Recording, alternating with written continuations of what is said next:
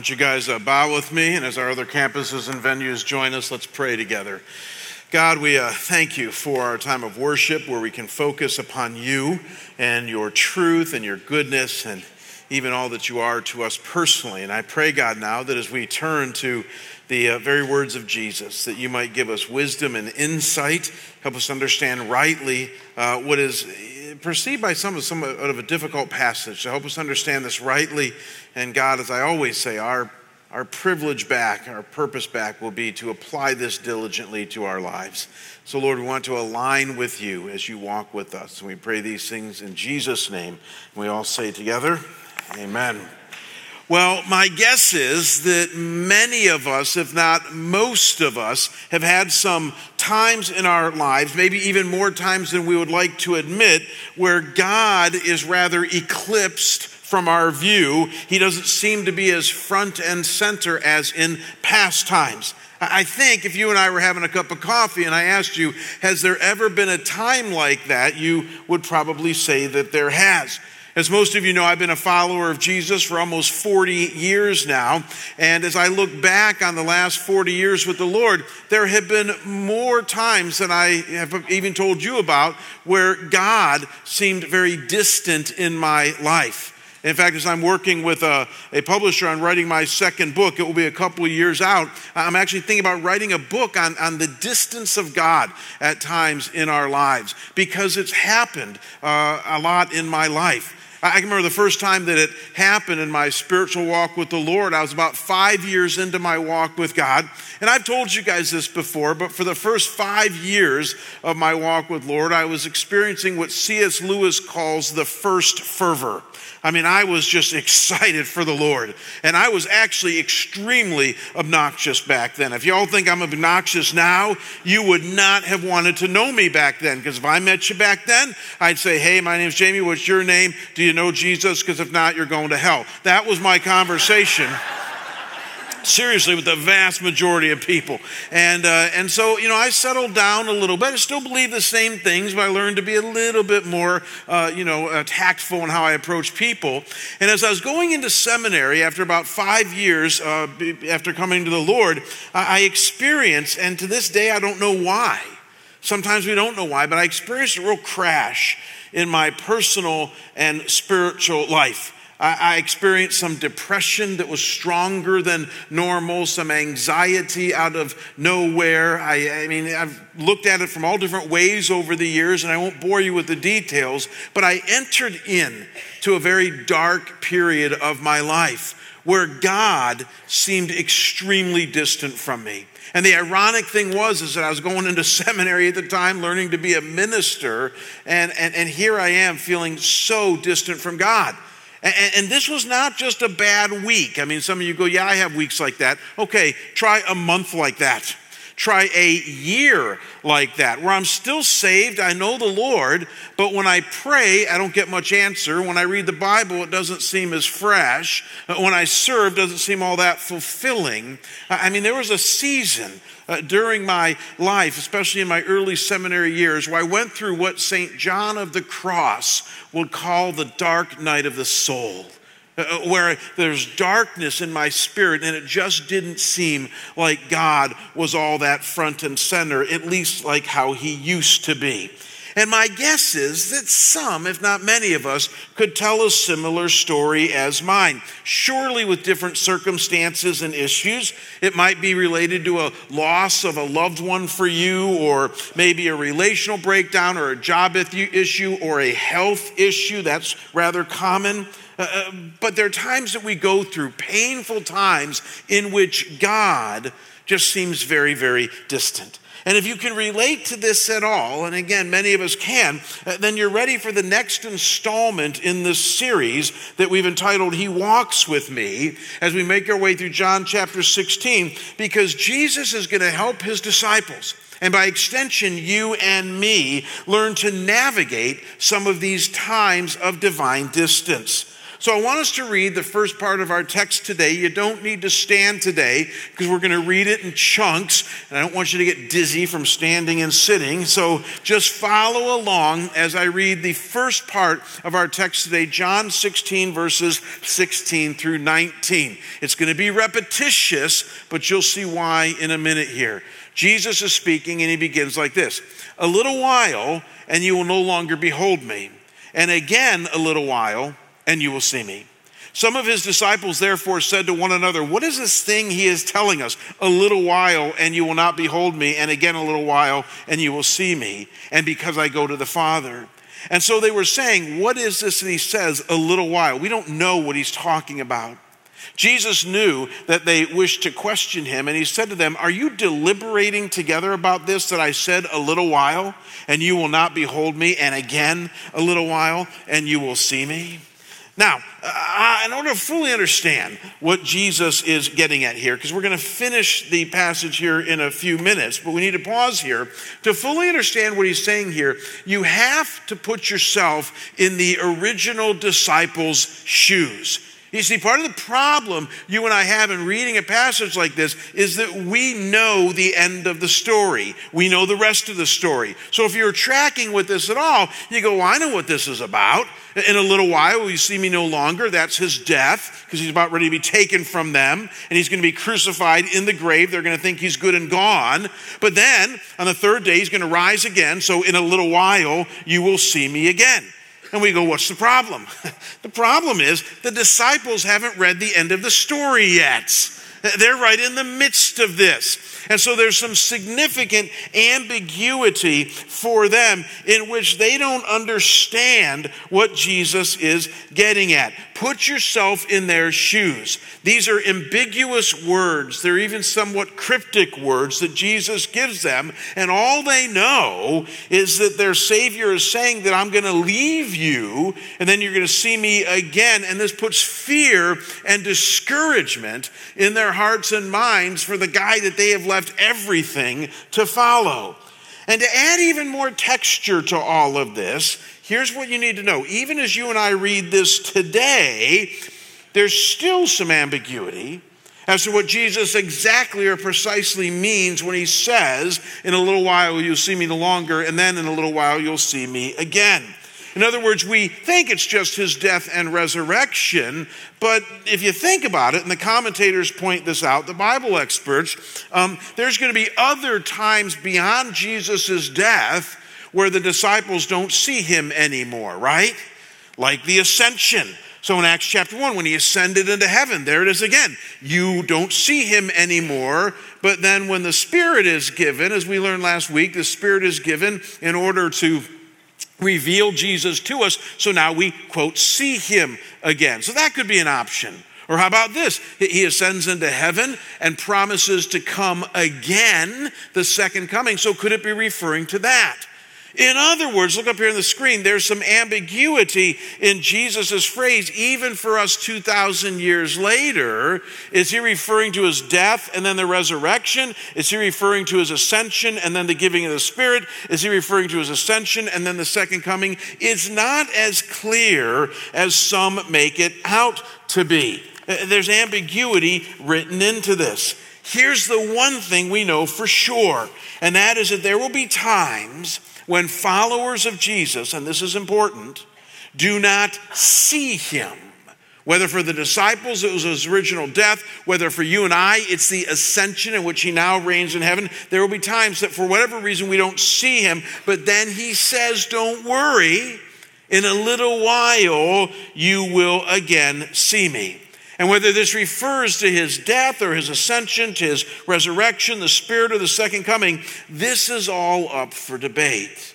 Now, we're going to go back or get back to these various options in a bit and make sense of them for our lives today. I promise you. We're going to wrap up in a few minutes here, and I'm going to share with you what I think out of these three options John is getting at. But before we do this, I want us to read further what Jesus goes on to say, because he's now going to address with much more clarity, now don't miss this, what it's like to experience this divine distance, this dark night of the soul, and how he walks with us through it, even leading us to the point of joy. Jesus is about to describe that for his disciples and for us. So let's read on in verse 20 to 22. Jesus turns up the heat now and look at what he says. He says, "Truly, truly, I say to you, that you will weep and lament, but the world will rejoice. You will be sorrowful, but your sorrow will be turned to joy. Whenever a woman is in travail, she has sorrow because her hour has come. But when she gives birth to the child, she remembers the anguish no more, for joy that a child has been born into the world. Therefore, you too now have sorrow, but I will see you again, and your heart will rejoice, and no one takes your joy away from you." Now, this is fascinating words here. Obviously, originally said to the disciples, but I'm going to point out that I think these words contain something for you and I today. In other words, it's not just for the disciples. This also describes some of our experience as Jesus walks with us. And one of the most important things you guys need to see in this passage here is that there's a juxtaposition going on here, kind of two sides of the same coin, that coin being your walk with the Lord. So Jesus is telling the disciples and you and I that your life is like a coin, and there's one side that's going to be described here, but then when you flip it over, there's another side to it as well. What are those two sides? Well, the first side is that there's going to be times where you weep and lament, and then 3 times over, he says, sorrowful, sorrow, sorrow. So there it is, weep, lament, thrice sorrowful. But then he says, as you flip the coin over, there's going to be 3 times joy. Joy, rejoice, and joy. Give me a head nod that you all see that. That's really important. Jesus is, you didn't nod your heads. Give me a head nod that all of you see this. You're going to get to Mimi's in short order. Just stay with me right now. This is an important thing in the text here, that Jesus makes a point of 3 times over saying sorrow, 3 times over saying rejoice, because that's going to be part and parcel of our experience with him as he walks with us. So let's kind of go deeper into this. When Jesus says that there will be times that the disciples and us weep, that's a fascinating word. It's the Greek word kleao, and it literally means to cry loudly, to wail. So it's not like a light weeping. It's not like when you hear a worship song, a little tear comes down your face and you go, that's a meaningful song. That's not what this is talking about. This is like all out weeping, crying, wailing. It's the same word used to describe Peter in Luke 22, verse 62, when after he denied Jesus for the 3rd time, remember that story, and the rooster crowed? It says he went outside and he wept. He cried loudly. He was shattered spiritually. Jesus is saying there's going to be times where your spiritual life very well might be like that. And then he says to the disciples and us, and you're going to lament. That word literally means to sing a dirge. It's the word that was used to the women who were following Jesus up Golgotha to where he would place his cross in Luke 23, verse 27. It's like a death march song. Jesus says there's going to be times that you lament in your life. And then that 3 times over word sorrow kind of brings it all together.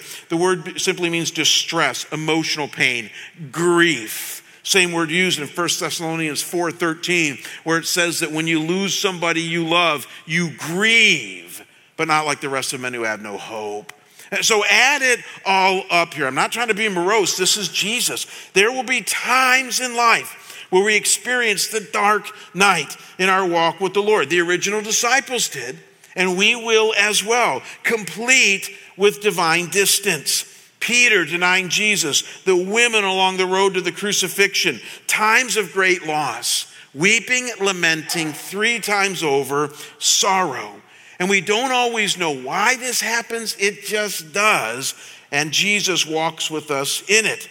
But then notice that as Jesus continues to walk with us, he says, and it's the reason I put all of this on one screen here, that the coin is eventually going to flip. This is really important, gang. And there's weeping in the night, but joy is going to come in the morning. I've taught you what this word is before, joy. It is not happiness. It is not what our world talks about today, where you get a new car and you feel good.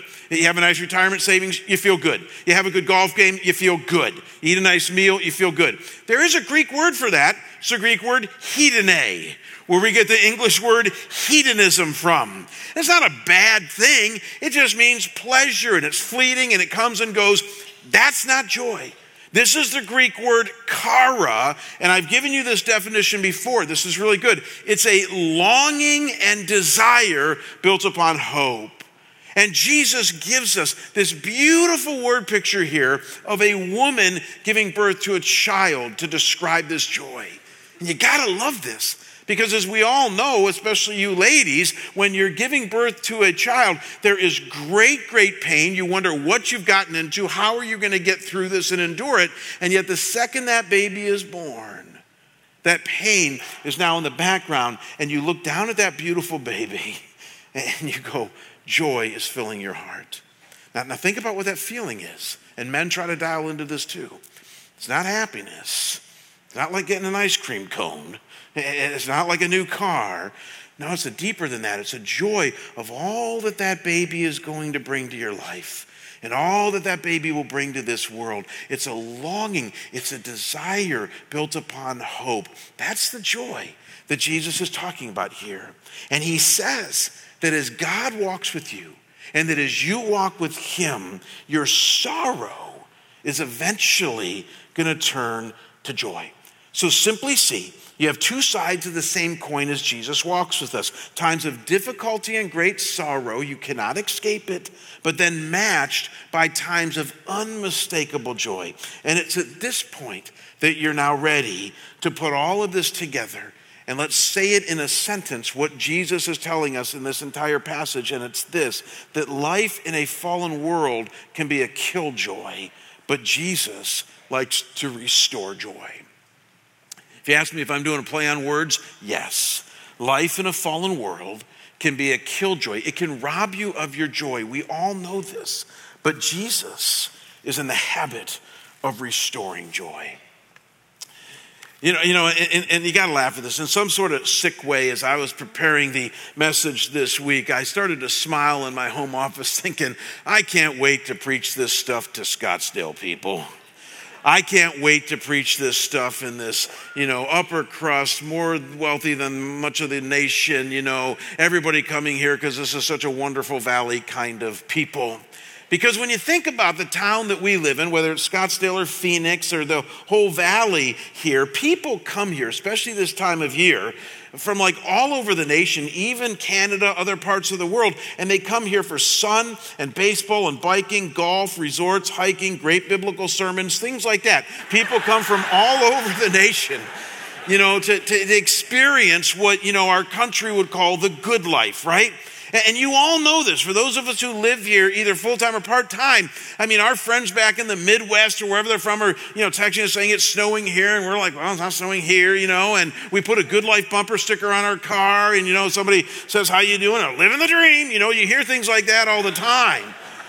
And the reason I took some sort of sick joy in what we're talking about here today is that here's what those of us who live in the valley and walk with God know. You ready for this? You cannot escape the difficulties of life, even here in the valley of the sun. Amen?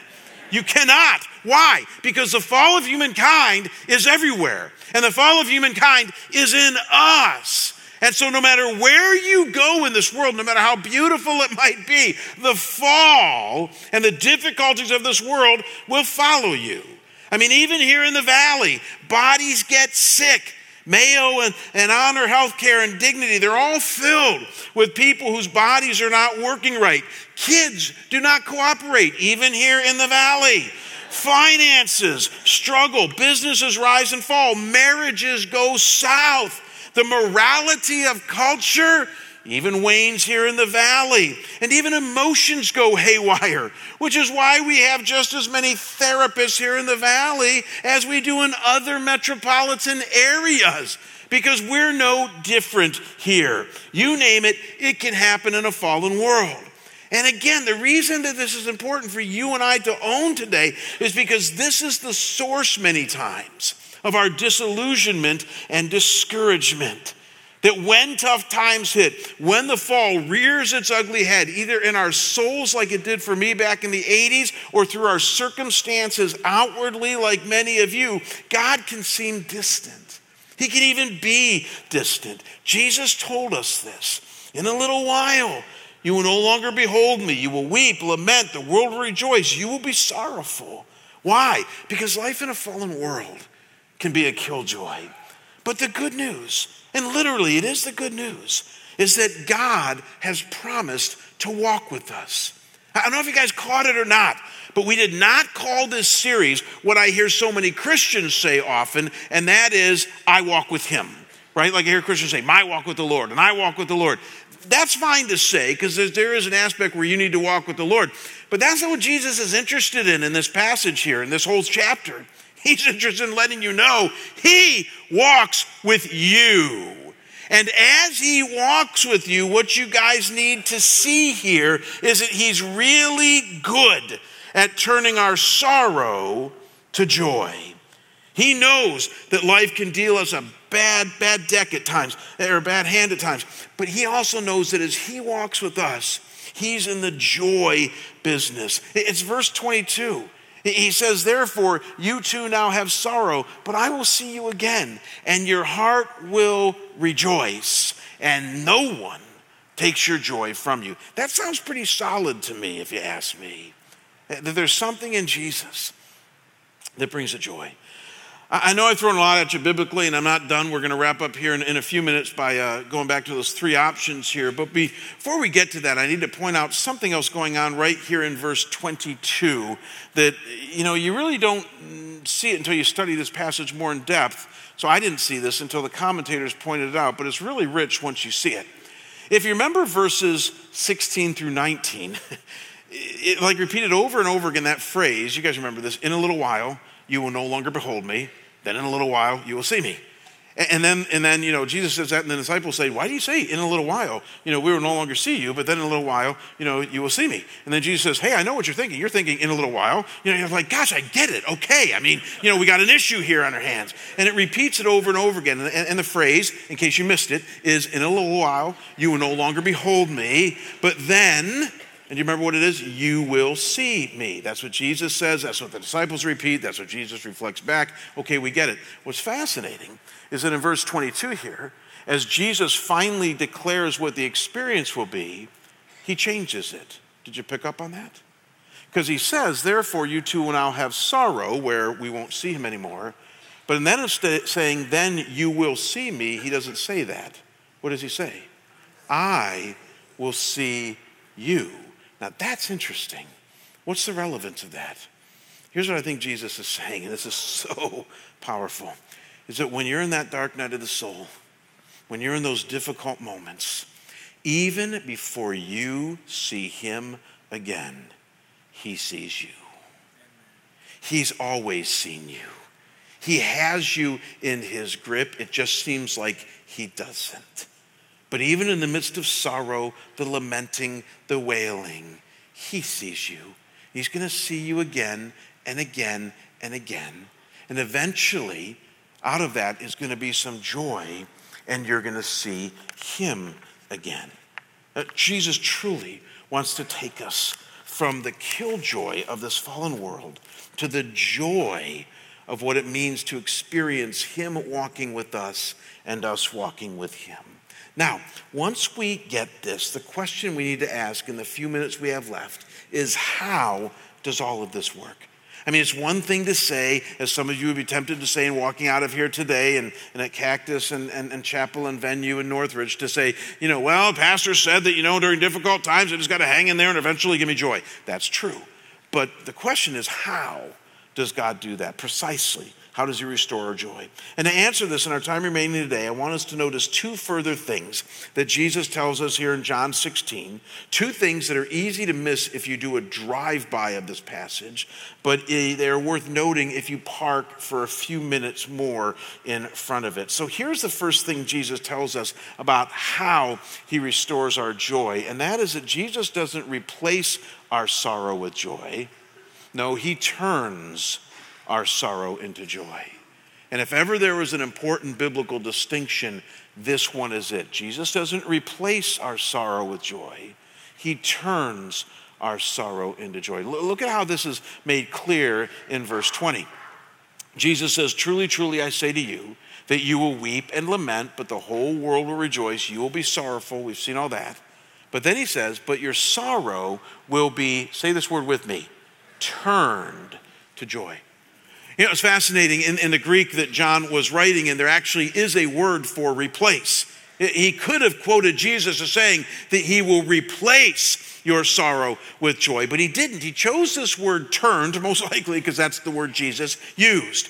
It's the Greek word ginomai, and it literally means to come into a new state of being. It denotes a process of transformation versus a stark, just replace, take away and replace.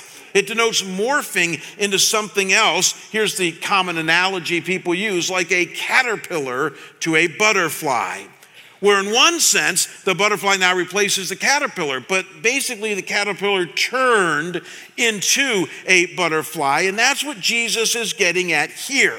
And the reason that this distinction is important is because Jesus is telling us that he doesn't immediately take away all of our sorrow in some magical moment. No, he uses our sorrow, even at times over a lengthy period of time, to eventually turn it into joy. And so I like how Leon Morris, arguably one of the top experts on the Gospel of John in our modern age, says it. This is good. He says in describing this exact passage, he says, "A new state of affairs will have emerged. The thought is not, of course, that believers will never know sorrow. It is rather that after they have come to understand the significance of the cross, they will be possessed by a deep-seated joy, a joy independent of the world. The world did not give it, and the world cannot take it away." And gang, what is most powerful about this is that because Jesus doesn't just take away our sorrow and replace it with joy, but actually turns our sorrow into joy, what we find is that he actually uses our particular sorrow for the components of our joy. That just like a butterfly is made from the components of that caterpillar, but you just don't see the caterpillar anymore, could it be that God takes away our pain takes our pain and sorrow and uses it, even in the midst of our difficulty, over time to be the seedbed for our joy? You got to wrestle with that, because that's exactly what I think the experience of getting joy from God is all about. You know, I told you earlier when we started our time here together about my late 80s dark night of the soul and how difficult that was for me. And again, I'm not going to go into details on all the ins and outs of it. My wife is here in this service and she knows it fully because we went through it together. But it was fascinating as I went through those years of seminary and the darkness and the difficulty in my walk with God. Again, lots of unanswered prayer, and the Bible seemed dry much of the time and all this stuff. I came out of that somewhere in the early 90s. I mean, it really did take a few years as God was honing my soul and my character. And I was in my first pastorate. And hindsight's always 20/20. And as I look back now on what God did in me in the 90s in my first pastorate, here's what you need to know. All of it would not have happened had it not been for the dark night of the soul. And you're saying, like what? Well, one of the things that I was able to contribute to my first church in the 90s was a real deep faith and trust in the Lord. I mean, I was able to work with people in recovery and people that have hit really rock bottom. It was Detroit in the 90s, and say to them, I know, I get what you're going through, but God is good, and hang in there with him and trust him in there. Because there was a depth of faith and trust that I had in the Lord that only came out of that dark night because I'd learned to trust him even in the darkness. And then I look back on those times and my ability to empathize with those going through difficult times. I never had that in the 80s. As I mentioned, I was an obnoxious young Christian in the 80s. If you came to me with a problem, I'd say, hey, I got the answer, trust Jesus. I mean, that's the answer, which a lot of Christians say. The problem is we're not really empathizing with those around us. We're not looking them in the eye and say, I get it. I get the pain. I get the difficulty. Let's just pause right there. And yet in the 90s, I was able to do that, but only because of the dark night. I had appreciation for the process of sanctification. I had an appreciation for the community of faith and what it means to have a few people around you who are going to stay with you through thick and thin like a wife newly married to this nutcase. I mean, there was just a lot of things that I appreciated in the 90s. Now watch this. Things that gave me joy. Joy in my deep faith in the Lord. Joy in my love of other people. Joy in my appreciation for the process. All these things gave me joy, but let's not mistake it. All of them were born of the dark night. And God took that dark night and he turned it into joy. He didn't replace it overnight. You know, in a very real sense, here and at our other campuses and venues, there's only two types of people here today. Go back to that coin. You're either on one side of the coin or the other. I've had a lot of people come up to me after the services, or the last two of them, and people have said, man, you just nailed it right where I'm at today, because the law of averages says some of you right now are in that dark night. Some of you are where the disciples were at the front end of this, in a little while, and you will see me no longer. You're right there right now. Here's what you need to know. As God walks with you, as Jesus walks with you, he is good for turning your sorrow into joy. As the psalmist said so well, though there is weeping in the night, there is joy in the morning. It might not come tomorrow. It might take some time. But as you walk with him, most importantly, as he walks with you, he will bring the sun again to your life. He will bring the joy again to you. Hang in there with him. He is good for what he promises. And as you're chewing on that, one final thing here today, we're just about out of time, one final thing that I believe Jesus is truly getting at here, and this is the second thing we need to take away with how we turn sorrow into joy, and that is that we must attach our joy to the right things. We need to attach our joy to the right things. What do I mean by this? I told you earlier that I promised we'd get back to those three options. So quick review. In a little while, you will see me no longer, but then in a little while, you will see me. What does Jesus mean by that? We noted three options. Remember these? And that is that it could refer to his death and then his resurrection, because they would not see him in his death, but then his resurrection. It could refer to his ascension in Acts 1, and then the Spirit given in Acts 2, because the Spirit now helps us see Jesus. It could be referring to his ascension, and then eventually his second coming. Commentators note all three of these things. Now, let's just cut to the quick. I think the context of John 16 going into John 17, 18, 19, 20, and 21 tells us that option one is really the heart of it, right? I mean, if you were the disciples back then, you heard these words from Jesus and then experienced what they would over the next week and a half, you'd go, he was referring to his death and resurrection. And most commentators fall on that. So if that was your guess, good guess. But in hindsight, as we look at this passage now 2,000 years later, other commentators point out that these two are also true in addition to this for us. In other words, the same process works here, and here. So the disciples experienced it here, and you and I do too now as we bank on his resurrection. But he did ascend to heaven, and now we see him through the Spirit. He did ascend to heaven, and we're still waiting for his second coming. So what I've been trying to say all along is that this process is for all of us. In a little while, you will see me no longer. In a little while, you will then see me again. It works the same way today. And here's the point. We need to attach our joy not to the things of this world, but to a resurrected, Spirit-giving, coming again Savior. Amen? And some of you right now are going, what else would I attach it to? I'm so glad you asked, because let's spend just a couple of minutes on that.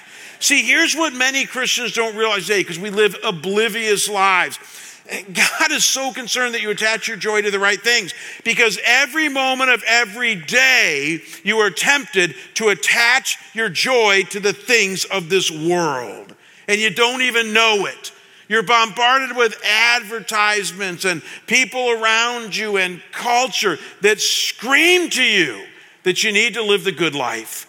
And that you need to enjoy the good life. You need to get that new car. You need to find that new house. You got to save well for your retirement. Get better at your golf game. Make sure your kids turn out really well. I mean, think of all the things that we're told that we need to do to live a satisfying life. And here's the problem, gang, is that I rub shoulders with lots of lost people. And they get to the end of that life, and they are so imbued in the things of the world that they actually have the gall to say, even though I didn't have God in my life, it all felt just fine. And you know what? There's only one answer to that, and that is that they don't even know what joy is. They have assumed that happiness, the happiness of this world, that you can find. All of you have proven that. You can find happiness, and it can give you the giddies. It can make you feel good for a little while. The problem is, that's not joy. That joy can only be found in God, and joy eats happiness for breakfast. Amen? Once you experience the joy of the Lord that He has for you, you're never going to want the happiness again. You might get it, and again, it makes you feel good for a little bit. But at the end of the day, you're going to go, I'm done with that. That's what a mature Christian does. And now my life is going to be being a joy seeker. And there's only 3 ways you're going to get that. You're going to get it through the resurrection of Jesus Christ. He is your victory. You're going to get it from the Holy Spirit who lives inside of you and walks with you each moment of each day. And you're going to get it in longing to see Him again. That's why I said that really you need to attach your joy not to the things of this world, but to a resurrected, Spirit-giving, coming again Savior. Because Jesus won't let you down. In a little while, His joy will come. Stay focused on the right things. Let's pray. Father God, I thank you for these words of Jesus that we've really barely scratched the surface of, but speak pointedly to our lives even today. And I pray, God, that as we chew on these things for our lives, because some of us are in the crucible right now, I pray that these words would not just act as great challenge, but immense encouragement to us. And that, Lord, we would never settle for the hedone of this world, but only for the joy that you reserve for us in Christ. Lord, that's our hope.